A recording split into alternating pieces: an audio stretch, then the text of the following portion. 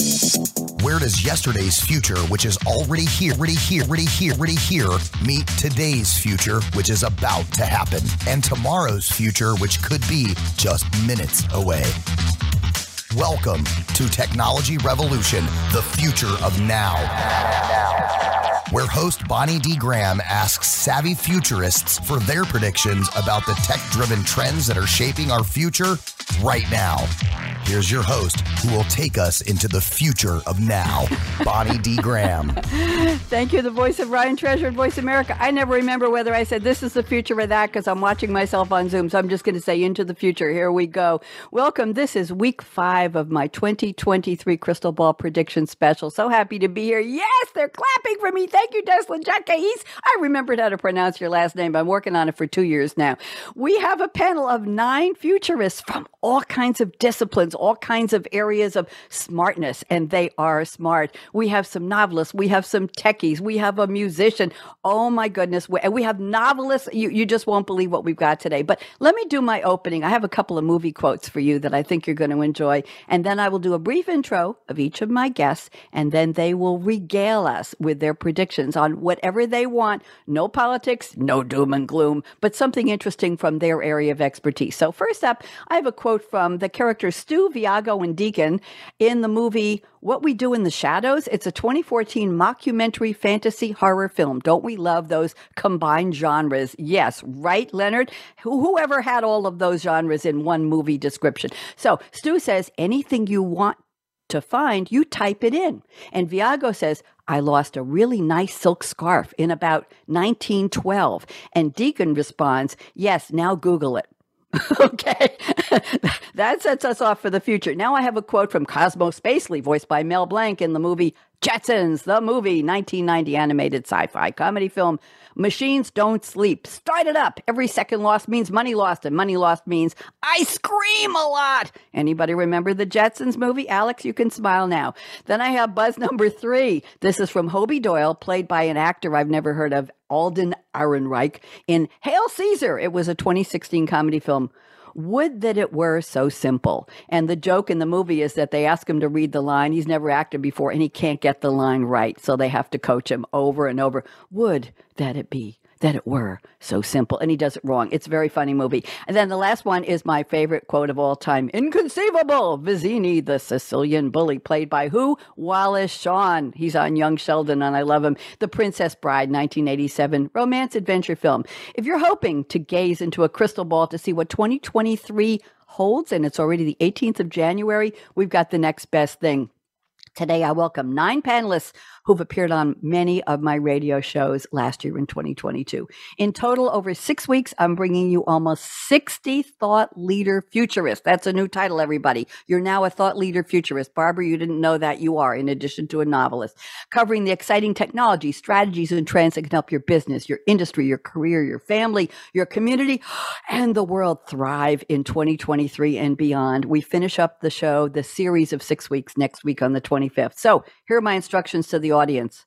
Voice America Business is listening, LinkedIn is watching, and Facebook is watching. Pour yourself a mug of Joe or a cuppa Earl, if that's your favorite, a glass of Jack. Well, it's a little early in the morning for that, but if you, thank you, or a flute of leftover Dom. It may be flat, but you get the idea. And join us for Technology Revolution, the future of now, 2023 Crystal Ball Predictions, week 5 live. And together, let's do our best to make this the best year ever, please. We've been through a lot. So let me introduce my special panelists. Just wave and a quick hello when I call you. Leonard Lee is with us. He's the managing director and founder of Next Curve, N-E, lowercase, capital X, lowercase t, and the word curve with a capital C. Very important. That's his branding, right, Leonard? It's a research advisory firm focused on cross-domain ICT technology and industry research, and that's a mouthful. Leonard is a former managing partner with Gartner and a partner and principal with IBM and PwC. He's advised and delivered emerging technology and digital business solutions to leading enterprises. Leonard, always happy to have you on the show. Welcome. Then we have BJ Magnani. She only has a PhD and an MD. I don't know what she's done with her education. She's a professor, get this, of anatomic and clinical pathology emerita at Tufts University School of Medicine in Boston, Mass. BJ, I'd love to see that business card. It just won't fit. With her knowledge of toxicology, you'll never guess. She writes medical thriller novels featuring a character named Dr. Lily with one L after and then before the I, Lily Robinson, who doubles as an assassin for the government. The books are fabulous. Her books include Lily Robinson and the Art of Secret Poisoning. You always want to make it a secret. The Queen of All Poisons, which is behind her, The Power of Poison, and A Message in Poison. Okay, welcome, BJ. Alex Becker is with us, PhD. Alex, I don't know what you've been doing with your life, but seriously, would you get on with it? He only holds 11 patents. And in 2021, he was named among the top 100 MIT alumni in technology in the world. Wow. Many of us, I told you it was a good panel. Many of us hate waiting in lines. Well, we wait less because Alex invented an app called Q, the letter Q, LESS. And you can visit locations around the world by piloting drones from your home or your phone. And they don't have to be your own drones, with a platform called Drizzt, DRISIT. He's also the author of 101 Clues to a Happy Life. Alex, always happy to have you. And you're coming on the show about patents with me in a couple weeks. So happy about that. Joe Ward. Joe, wave hello. Joe is the Chief Executive Officer and President at Icon, capital I, capital K, capital I-N, Icon. He has been on the front edge of technology such as VoIP, Voice over Internet Protocol, SaaS. Somebody's just enjoying this a lot. SaaS, Software as a Service, PaaS, Platform as a Service, and he's positioning Icon, get this, as the first company to bring holographic technology and applications to the personal use market. That means we could all be holograms any minute now. Joe Ward, that is very, very exciting. Then we have Barbara Struna. Barbara, say hello. Barbara Epic Struna, Struna. I always get mixed up where the E belongs, Barbara. Thank you. She's an international best-selling author of suspense-filled historical novels in her Old Cape series. She's the president of Cape Cod Writer Center, a member of the International Thriller Writers. She's a member of Sisters in Crime. We got to get them on the show one of these days, Barbara. And a member in letters of the National League of American Pen Women. Barbara, wave hello again. There she is. We have Mike DeDuca with us. He's an innovator. Listen to this for a resume. He's an innovator, an industry disruptor, a business baker, a market share maker, a content strategist, a design fiend. I like that. A brand magician. And in addition, in his spare time, he's the CEO and co-founder of the Academy of Behavioral Change. His latest business endeavor, get this, was acquired by a public company on the NASDAQ for millions of dollars 6 months after he launched it. Mike, wave hello. There you are. We have Deslin Jacques, who likes to laugh and smile. She's bringing aloha to us. She's the owner and podcaster of Healing with Aloha and the author of a book upcoming called Letters to My Sister Kiela. Her dream is to bring hope and healing with aloha globally as a motivational speaker and writer. Deslin, always a delight to see you. We have Matt Cost. Matt, wave hello, the man with the shirt of many colors. Matt has owned a mystery bookstore. He's owned a video store. He's owned a gym. And I don't want anybody to get upset, but he's a felon. He served a 10-year sentence as a junior high school teacher. Okay, that's one way of looking at it. Sorry to the teaching profession. Now Matt writes mysteries and histories, including the Mainly, Mainely mystery series and the Clay Wolfport Essex series. Matt, welcome back. Delighted to see you. And last but not least, we have Nelson Melius, and he's going to speak with the most wonderful French accent. He is a freelance orchestrator and owner of the virtual instrument company Inouï, I-N-O-U-I, with the 2 dots over the I, samples. If you like auteur cinema, mainstream French cinema, or you watch Netflix series like Lupin, who hasn't seen Lupin and The Last Mercenary, you've heard some of Nelson's collaborations. He's also a clarinet teacher at the Georges Bizet Conservatory in Paris. Nelson, welcome. What an impressive panel. Let's kick off this party. Leonard Lee, 3.5 minutes. Go. Thanks, Bonnie, for having me again. And it's a pleasure to be on this panel. And I do have a question for BJ, though. So does that poison happen to be Niacaine powder by chance? No, that is not what's called the queen of all poisons. No. Inconceivable. Okay, Leonard, your predictions. Go. 3 minutes now. So yeah, I probably have more of a hope than a prediction. I mean, there's a lot of predictions out there, and a lot of them are pretty, they're pretty obvious. They're things that are happening that people observe. But my hope is this, and in a way, this is a prediction that privacy. What I call privacy first solutions, services, products are going to come to market and start to become a thing, as especially consumers start to realize that their privacy is important and that it's exposed and in many cases exploited in ways that they don't realize, simply because the terms and conditions and how their personal data is being used is hidden in just a ton of legalese, right? And a lot of these business models that have evolved over time, especially since the advent of the internet and the web, have evolved in a way where many of these business models really capitalize on a person's personal information and privacy. So, their digital exhaust in the effort to personalize experiences.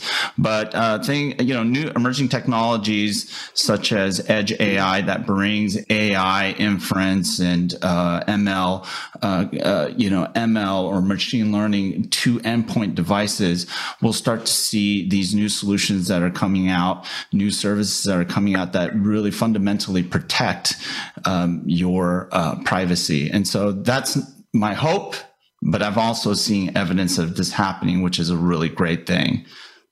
So that's my prediction, and most importantly, my hope. Thank you. I think we all hope. And as I like to say, I think the barn door opened and the horse already got out of the corral as far as privacy goes, but we can only hope. Very, very interesting. I record these Zoom shows, these sessions, and nobody has ever said, no, don't, because you all know this is a media experience. We're out there. But sometimes people say, I don't want to be recorded. I don't want to be broadcast. Yes. I want that kind of privacy, which goes back really to the basics of who you are. But we don't know. And this is something, Leonard, I think people in the school system, apologies to Matt Cost, former junior high school, detainee. I shouldn't even say that today. We try to teach kids that every time you put something out there, those breadcrumbs, that exhaust, it's there. It don't go away, kids. And somebody could find it if they want to. So that's a lesson. I would hope that people understand more about what we do to expose ourselves to losing our privacy. It's not coming from someone, it's coming from us. Leonard, thank you very much. BJ, the queen of all poisons. You're up next, dear. Regale us. 3.5 minutes. Go. All right. Thanks, Bonnie. Thanks for having me back again. And as you mentioned in my intro about me being an author of the Dr. Lily Robinson series, what I want to say is that this series is published by a small indie press, Encircle Publications. And I predict that as we go forward, we are going to see more bestsellers come from small presses, indie presses, and self-published books. Now, if you think about it, right now in the publishing industry, we have what's left of the big houses down to the big five. We're talking Penguin Random House, the Hachette Group, HarperCollins, Simon & Schuster, and Macmillan, right? And they do business the traditional way with agents and authors. Their marketing is traditional. You have in magazines, maybe the New York Times, book review. They go on talk shows, okay? So that's the traditional way.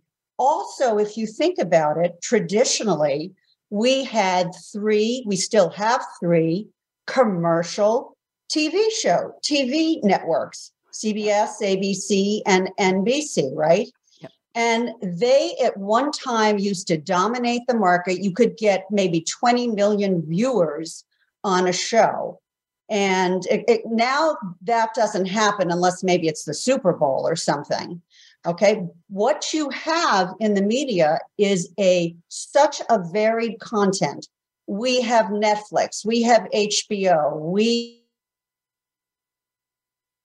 have, and what this has brought is an untraditional way of marketing and shows that have more varied content, take more risks, more flexible, and the indie presses will become more successful because they can be nimble, flexible, take risks, and put stuff out there that maybe the traditional publishers want to stay away from. So I think, and as you've seen what bestseller lists look like, some of these started out as self-published books. So again, I think we're going to see really a true blossoming of that as we go forward. Thank you very much, BJ. And I'm going to add to that. I do a Monday night radio show called Read My Lips, Cool Conversations with Creatives. And it's not just dancers and singers and artists and photographers and designers. It's everybody, doctors and lawyers and architects and tech people and nerds and educators and you name it, from all walks of life. And I say to people, I didn't pop out of my mom with an instruction manual. We're all creating our life. What do you do that's creative? Do you grow plants on your windowsill? Do you sing when you're in the shower? Do you write a book in your head? Do you, I don't know, what do you do? Something creative in your life. And my point is that on that show, I do celebrity birthdays every week. I look on every Monday, celebrity birthdays, but I include, this is to your point, BJ, I include somebody from YouTube, somebody from TikTok, somebody from Instagram, somebody from other, I'll call them the reality venues. These are people neither I nor any of my guests have ever heard of. The reason I do is that these people have millions of followers. I handpick them. Sometimes they're 15 years old. They're 19 years old. One of them recently said she wears colorful outfits and she does challenges. She's 15. Challenges is she either sings a song on karaoke or they dump her into a swimming pool. I hope she can swim. She had something like 300,000 views of that video when she was 15 years old. Somebody posts slime videos. He's got 8.9 million. So the media opportunities, you're talking about small press. Eddie Vincent and Circle, ENCIRCLE. He was on the show last week, by the way, for predictions. The opportunities to get attention from people all over the world have changed. You don't have to be a doctor. You don't have to be, Alex, an inventor.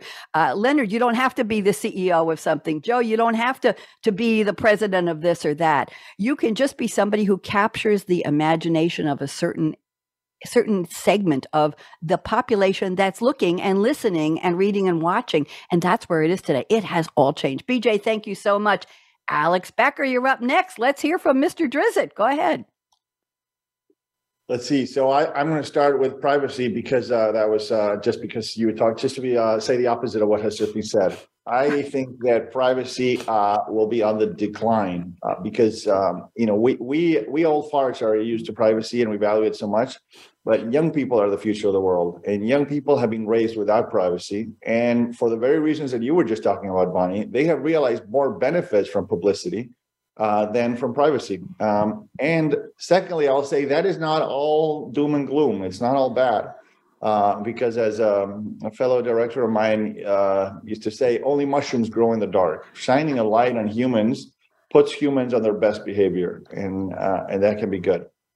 So that's my first one. The second one, Bonnie, you were talking before the show about GPT-3 and AI and its amazing capabilities, and I cannot agree more with you. It's extremely exciting. So I guess that would be my second prediction. We are in for a heck of a year. It's going to be a really exciting year, and they're just going to keep getting more exciting. So what a great time to be alive. My third prediction would be people, it's sort of the counterpart of that. People will realize that the current artificial intelligence understand less than they seem to. GPT-3 is incredibly good at looking like it understands what we tell it. It doesn't really understand it. There are plenty of sort of prompts that people give it that are uncovering that. It's making inconsistent responses. It looks like it learns, but it doesn't really learn. It cannot solve puzzles. It's not really thinking. It is completing text the way that it's seen text completed before. And it's amazing because its data source is huge. It's much more than we'll ever be able to read in a lifetime. But it's not truly understanding. And as people realize that, they will get to trust it less. Or conversely, they will not realize that it's wrong. And we will, as my co-founder of Drizzt, Mauro, says, we will see the bad consequences of people trusting AI when it says something wrong for years to come. I think another prediction is the ways of AI to connect will explode, and that will make it expand in usefulness dramatically. When AI can send emails, can send text messages, can make phone calls, can fill web forms, can talk to our IoT devices, can turn the heater on or off, it'll be that much more useful. In fact, GPT-3, the famous AI that we have all been talking about from OpenAI, it was actually released years ago. What just happened 6 weeks ago is that it was put in a chat format. And so just connecting it to be able to easily talk to people has made the whole world learn about it. But the AI itself was there before. So every time you add a new way for an AI to communicate, it will completely expand the applications. I think there will be an explosion in applications that use conversational AI this year. In fact, so I first made that prediction earlier this year. Already there's been an explosion. I mean, Microsoft has announced they're integrated into Office. There's a new search engine that uses it. That will continue to explode like crazy. I think there is a significant way to go from here to true AI. True AI is coming, not just human-like intelligence, but way over humans, but it will still take years. I think personalization is the name of the game. Today we're used to a few websites being personalized, Facebook, Instagram, TikTok, they all show us completely different feeds based on who we are. And that's driven their enormous success because we like things that we like, not things that the average person likes. And AI will allow every website to be, and every service to be personalized. It's going to be really fun to have everything fine-tuned to us. I mean, that's part of what humans do to us. They don't treat us exactly the same way that they treat others. We're not used to machines treating us that way, but they will. And finally, I'll say that as people ponder what to do with work in the era of AI, I think the future of work is freelance. People, doing a little bit here and a little bit there, and that gives people, and that is also good. It's also a good thing because it gives us more freedom. It gives people an ability to contribute to the thing that they're best. One other thing comes to mind, and that's that books will switch to a Spotify-like model where we have access to any book we want to read. And as opposed to having to buy one at a time with an author here, a fellow author here, I thought we're going to say that. And that's particularly important in the era of AI because AIs are only as smart as what they read. And today they haven't read every book yet, but they need to, and they will read every book. And that makes them a little more interesting and powerful. Alex, thank you. I have a couple of comments. Number one is if I ask ChatGPT, which you're calling GPT-3, the free beta version, if I ask it something it doesn't know, I get the following message.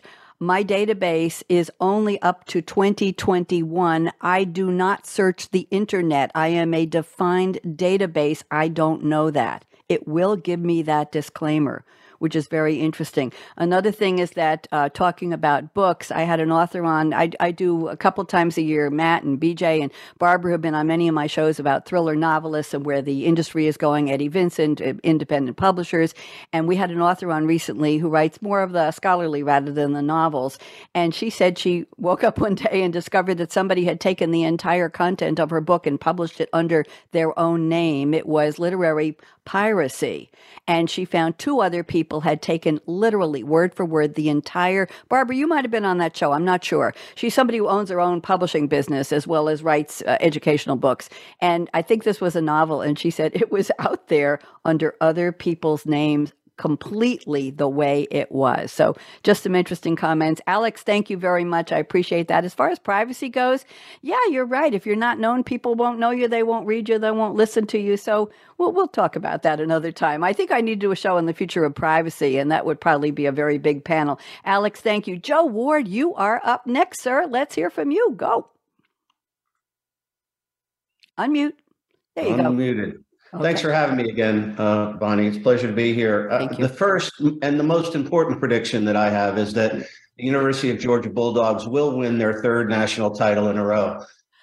So looking forward to that. On the Icon front and on technology, this is a really big year. The next prediction is that Icon will become a household name, really on two main tracks. On the consumer side, we're creating holographic images that can be seen without any goggles, right?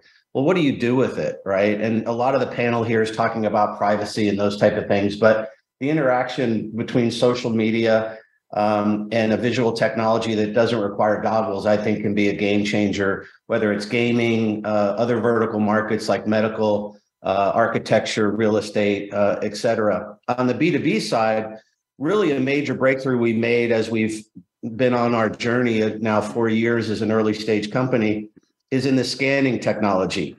And scanning technology is nothing new. It's been around forever, but the ability to do it very fast and cheaply is revolutionary. And that's what Icon has just been given a provisional patent on that technology. And the use cases for that are endless. An example would be we can create synthetic data, and using AI, we can actually put you in the middle of an NBA game. We can actually make you view that experience through the eyes of LeBron James shooting the winning shot. You could be a quarterback throwing the winning pass in the Super Bowl. So we can project your being into that first person experience and then view that in a hologram and in a 3D environment. Our technology is form factor agnostic. So although early stage company, we had to pick a bet, we have a mobile device and a desktop device. You're going to see an explosion of different types of devices, whether it's small as a watch or as big as a theater.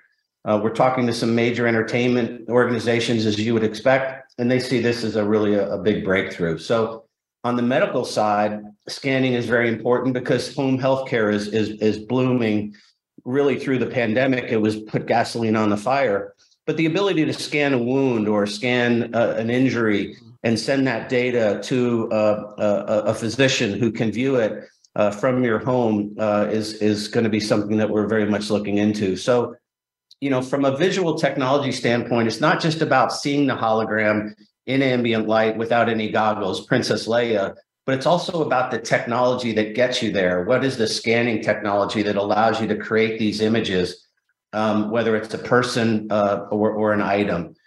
So really excited about changing the game as it relates to both the end user experience on the consumer side, but also the plethora of opportunities on the B2B side.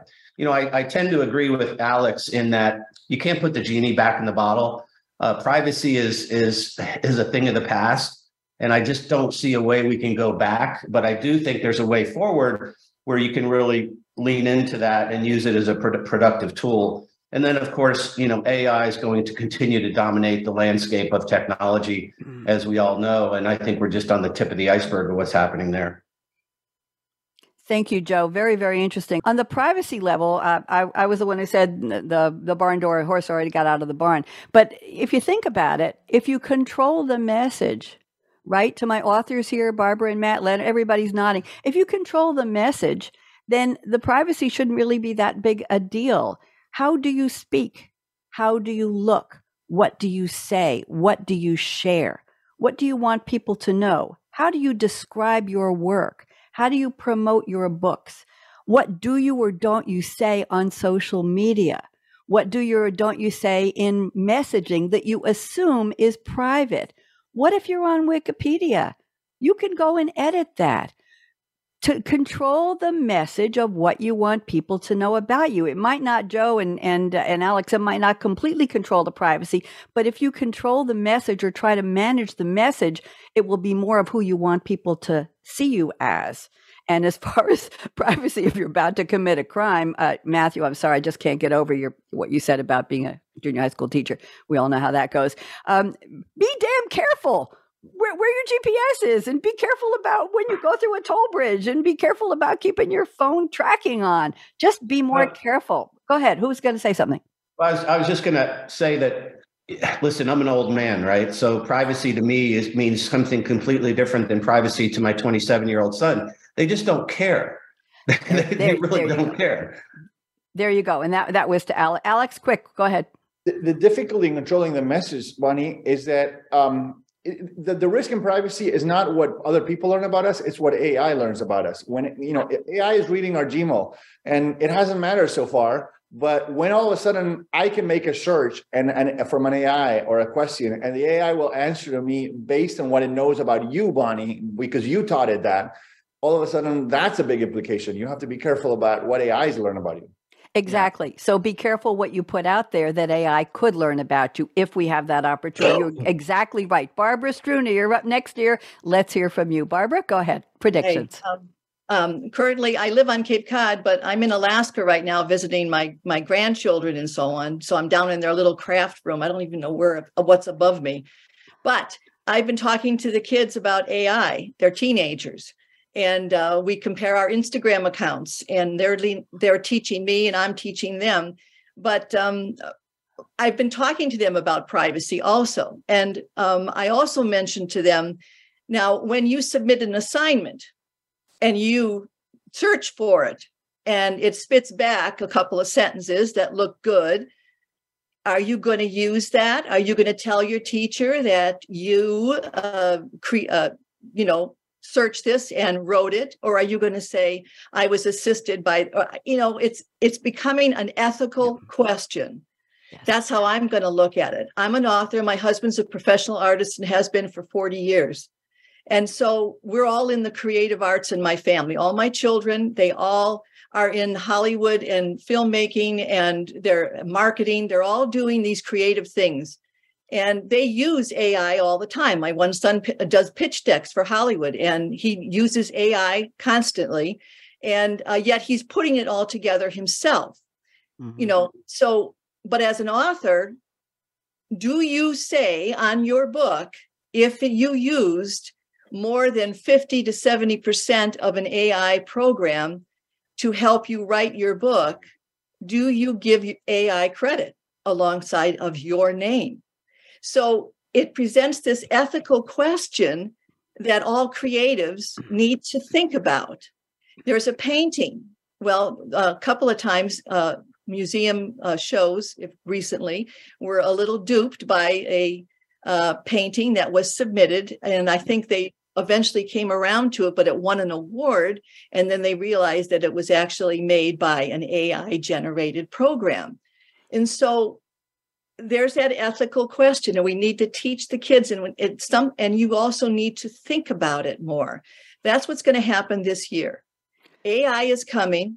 Number one, we need to embrace it, because if we don't, we're going to be lost. If we're in any sort of, out there in the world and you want you to be known, we are going to be lost if we don't embrace it. So we have to figure out how to utilize it. I love my phone. I like Instagram, but there is a way to utilize it and know when to stop and when to continue. Privacy is another thing. I'm telling the kids, be careful what you put on your Instagram. They do TikTok, and so they have to be very, very careful. And they're all listening to me. Here's Grandma, who's older than all of you guys on this panel, probably talking about AI and robots, but it is a part of our life. We have to embrace it. And it's just an ethical question in my respect as an author and my husband as an artist. We have to consider all those things. Do we give credit or do we just be quiet? Barbara, thank you. Do you have any predictions on the future of mystery novels, of what you do as a profession, you in particular? Any quick predictions on that before I move on? Again, the new Jasper thing that's out, the new AI Jasper program, you can put in 700 words and the AI will read it. And then they work on predictive text. They will read the 700 words and spit back on maybe 50, 60,000 words for you. And there you have it. So you've written 700 words, they spit back that, and people are using it, but there's also been a lot of negative things coming back. Mm-hmm. That on social media, other writers are also commenting on that. Very repetitive. AI comes back with words that repeat consistently. And that's one thing you don't want to do, describing the same thing with the same words all the time. There's no human relation elements when you're writing. So we have to be careful. I don't know. I don't think it's going to replace us. Here's what's going to replace. Okay. AI is going to replace nonfiction, but not fiction. I like that. The idea of empathy, passion, compassion. So the non-fictioners out there, you're going to have to look hard at what you're doing, because that can be replaced. Thank you very much. And when I used the ChatGPT to help me write an intro for a show, like on my Technology Revolution, I always say in the description, I use ChatGPT to generate this text, just so people know. I'm trying to give credit where it's due, and if it's wrong, I'm not going to take the blame. Let's move. Oh, somebody have something to say? I was going to move on. Next after Barbara, Mike DeDuca. Mike, you're up. Go. Thanks, Bonnie. Thanks for having me here. So right off the bat, I'm just going to state the 49ers are winning the Super Bowl. Privacy. I don't think it's as big as a deal as it used to be for us older folk. The newer generation kids, we have 5 in our family ranging from 14 to 21 years old. It's not the same ball of wax for them that it is for us. So I honestly do think that privacy is not going to be as big of a deal. I do think they may end up kind of going left or right, where if you want to keep your privacy, you sign on. But if you do give up your privacy, you can actually earn a monetization of some sort. So I do see some type of division going on where you'll have the right to keep everything private, check the buttons, you don't want this and this and this to be released. But I do foresee that there will be some type of monetization for you kind of bearing your soul to the world. I'm not sure exactly how that's going to play out. Artificial intelligence, absolutely. The algorithms, the future is here. I believe that's going to be a mainstream aspect to our society overall in terms of technology, programs, the whole 9 yards. On the other side of the coin, human behavior, I believe there's going to be an awakening for 2023. You've seen a little bit of a climb where people are starting to really understand the inner dynamics and the economics of things. And we're starting to see, because of the internet, a lot more resources. And I find that although artificial intelligence is going to consume a lot of our life on the outside, from a personal development side, I think we're really starting to get the tools and strategies to personally grow. And we're really starting to understand how the brain works out there as well. Compared to 10, 20 years ago, we understood a lot about anatomy and how the body works. But more recently, over the past 5 years, we're really understanding a lot about neuroscience and neuro NLP and so on. So I really believe that there's kind of a bullish run on artificial intelligence, but I also see a bullish run on personal development. So it's kind of a balance on the side, as opposed to us going all technologically and one-dimensional in terms of that facet. I also see personal growth. I see an awakening of some sort. And I give you a little example in the sense that there's a lot of obviously naysay, a lot of negative. There's a lot of chaos out there in this world at the present time. COVID, economics, division amongst our own countries. And what I do foresee is that it's going to become very tribal in the sense that, for example, one of my predictions for 2023 is that meme stocks is going to make a resurgence again. And the reason being is because we start to really understand the dynamics of how the stock market works, and because of possible corruption and so on. And we're going to start to see a tribal effect where the people are almost going to kind of say, well, if it's like a casino out there, I get to play my way too. I do foresee the interest rates being capped this year. I do think we're going to hit our plateau. And I do see kind of a little bit of a resurgence in the housing market at the late end of the year. Overall, I think it's going to be an incredible 2023 just based on those dynamics of artificial intelligence and how we're going to be able to leverage that to really help society and grow, and also with the personal development too. So there's kind of a merging of both personal growth and technology, and hopefully it kind of joins and it becomes very fruitful for all of us. I like the way you ended positively, and I would like the housing market to research, because I have a friend who's been trying to sell their house for 4 months in North Carolina, and it's dead on the market, and they just dropped $50,000 and hoping to get something out of it. So I squeaked into the end of the market before the rise of the rates and got out just in time. Bought and closed on a house in 2 different states the same exact day, September 30th. It was a banner day for me. I got in and got out, and wow, am I glad I did it when I did. Enough of that. Mike, thank you very much. As far as the 49ers, everybody get your popcorn and your chips, whatever. Okay. I don't even know when the Super Bowl is. Let's go on. Deslin, aloha, my dear. We're ready for you. After Deslin, remind Matthew, and then Nelson will wrap up. Deslin, you're up. Go. Oh, aloha, guys. I'm Deslin, and my prediction is that this is the year of healing. This is the year of self-compassion and breaking the silence.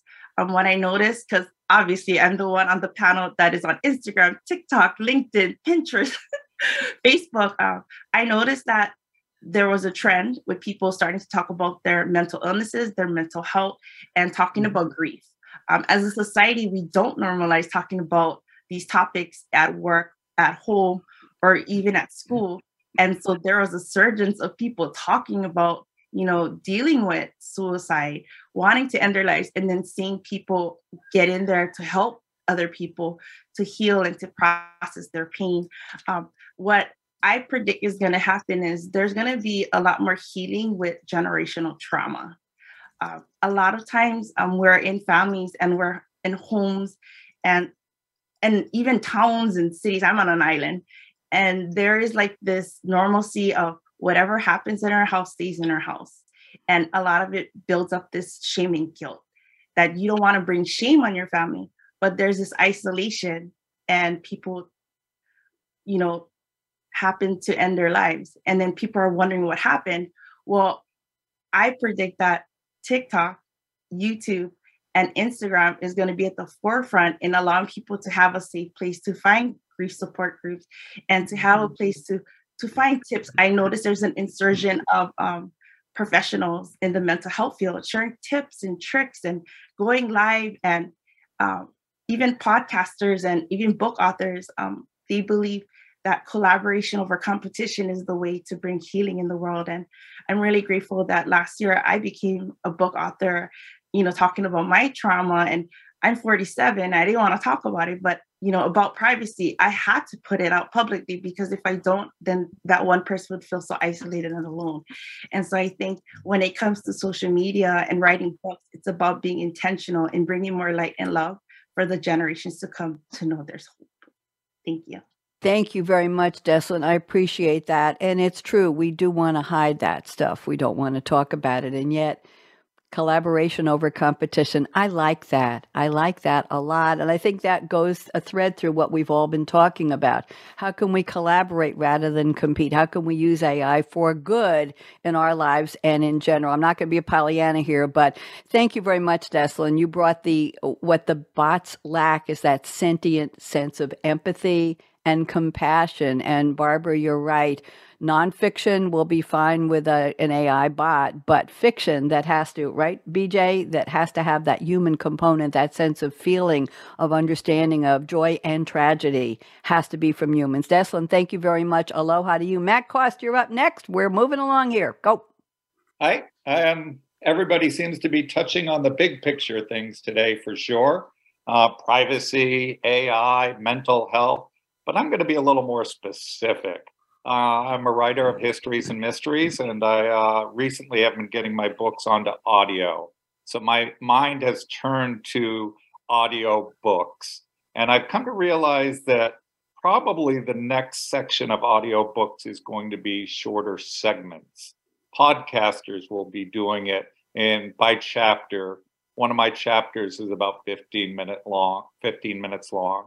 And I think that those chapters will be on a podcast on a daily or a weekly basis. And so people will listen to it on their way to work, maybe when they're stretching, walking to the subway, on the subway. And of course, it's not like the 30s, 40s, and 50s when it was Sunday night mystery radio. And, you'd tune in at 6 o'clock on Sunday night, and you'd get a chance to listen to, things like Sherlock Holmes and Perry Mason, who before TV was on radio. And those segments were anywhere from 10 minutes to maybe 2 hours long. And I think in today's world, those segments are going to get shorter again, but they will always be available. So much like Netflix, if you want to watch, 2, 3, episodes, you could do the same thing with chapters and, listen to 2 or 3 chapters that have been backlogged onto that podcast into the memory. But I think the word is daunting.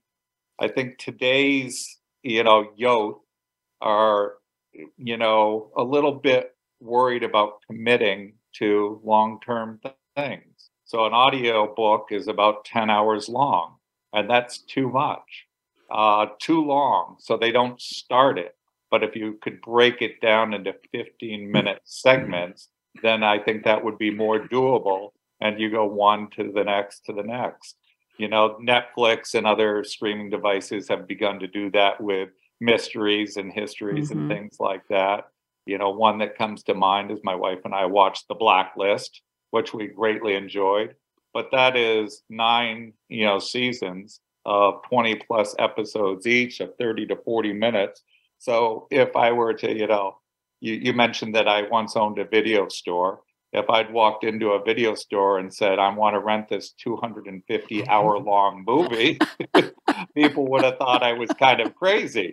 So, but broken down segment by segment, it was doable. And I think that today's, youth, as they grow up, are going to want quicker bursts and 15-minute increments, and eventually we'll get through their books in that way. So that's my prediction for today, that audiobooks will go into just chapter by chapter and be narrated in that way. Thank you, Matt. Very, very interesting. I appreciate the variety of predictions, but one comment I'll make, BJ talked about how many networks are left for major networks, ABC, NBC, CBS. I almost resent when I'm following a new show like Young Sheldon or CSI or NCIS because I have to wait a week for the next one. Or when I'm watching something, I got to wait a year. Emily in Paris, excuse me, I happen to like it. The fashions rock, the plot not so much. I have to wait a year for the next 6 episodes.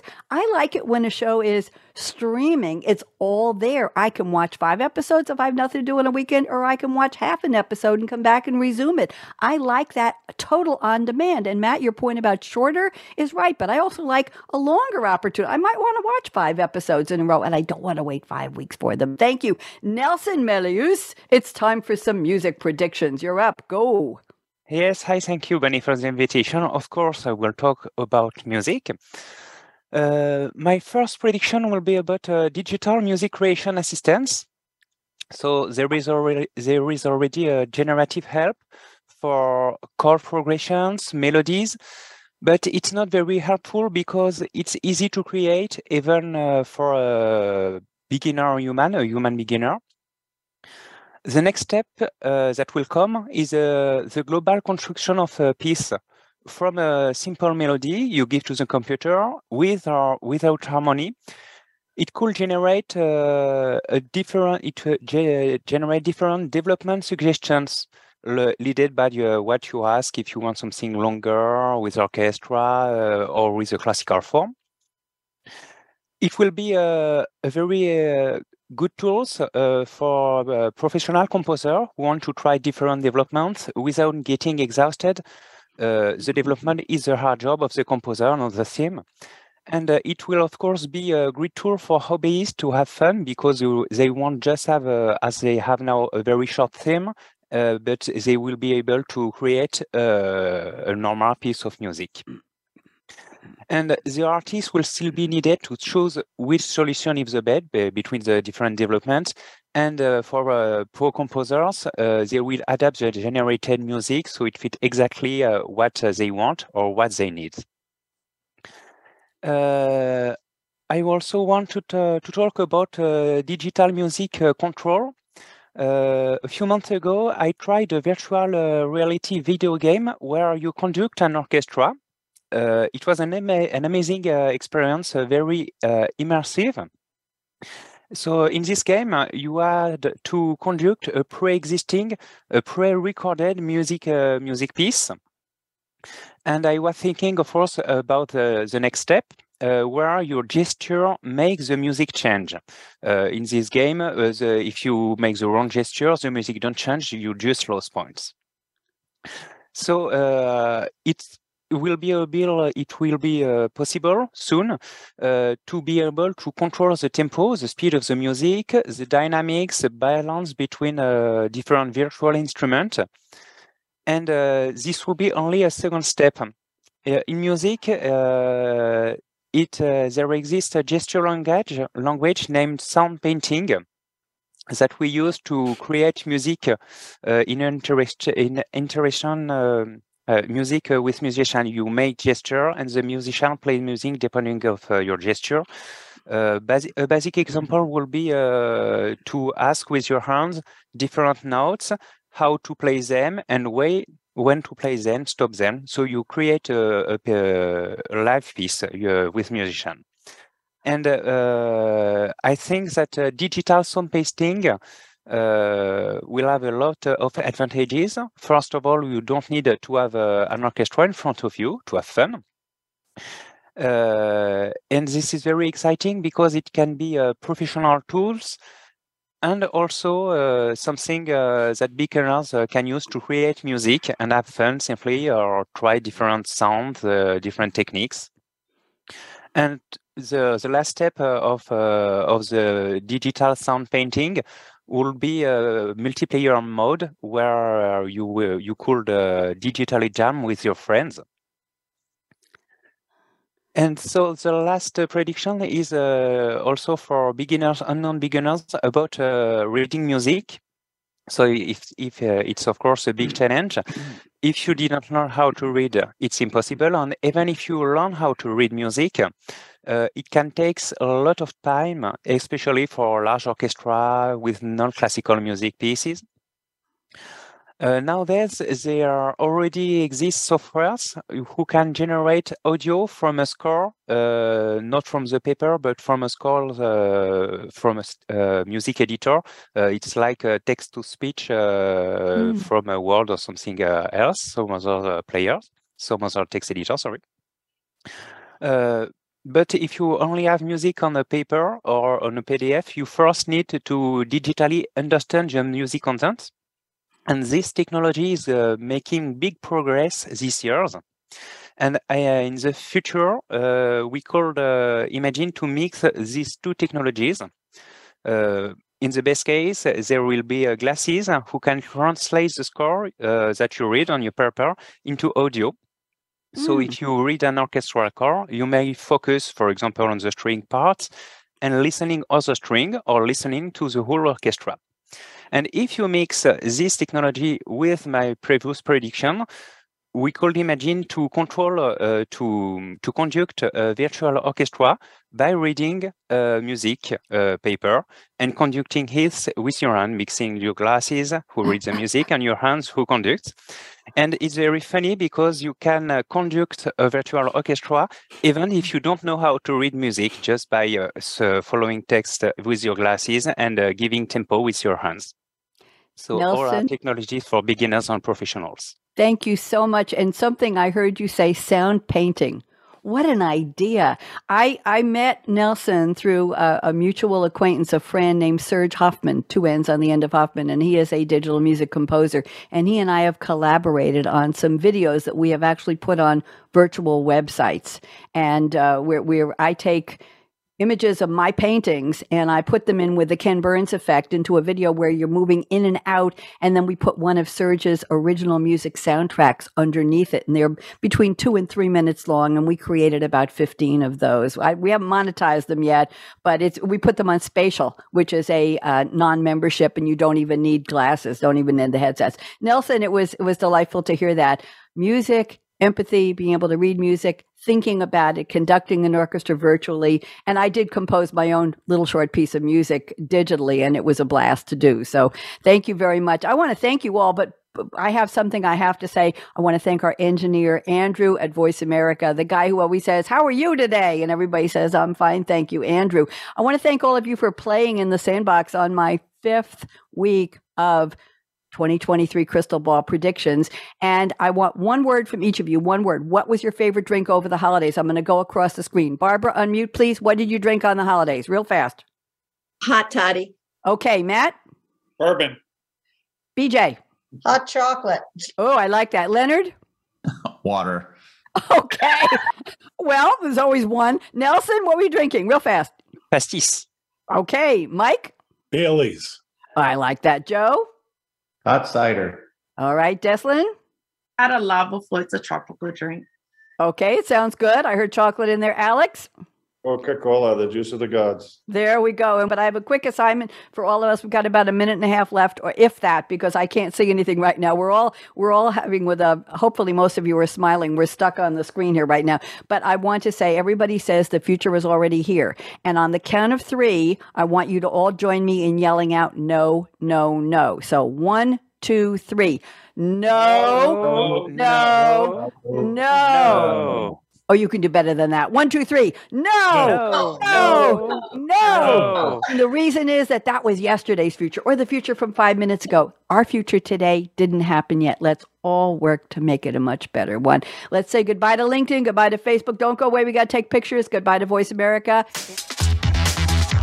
Thank you for joining us for Technology Revolution, the future of now.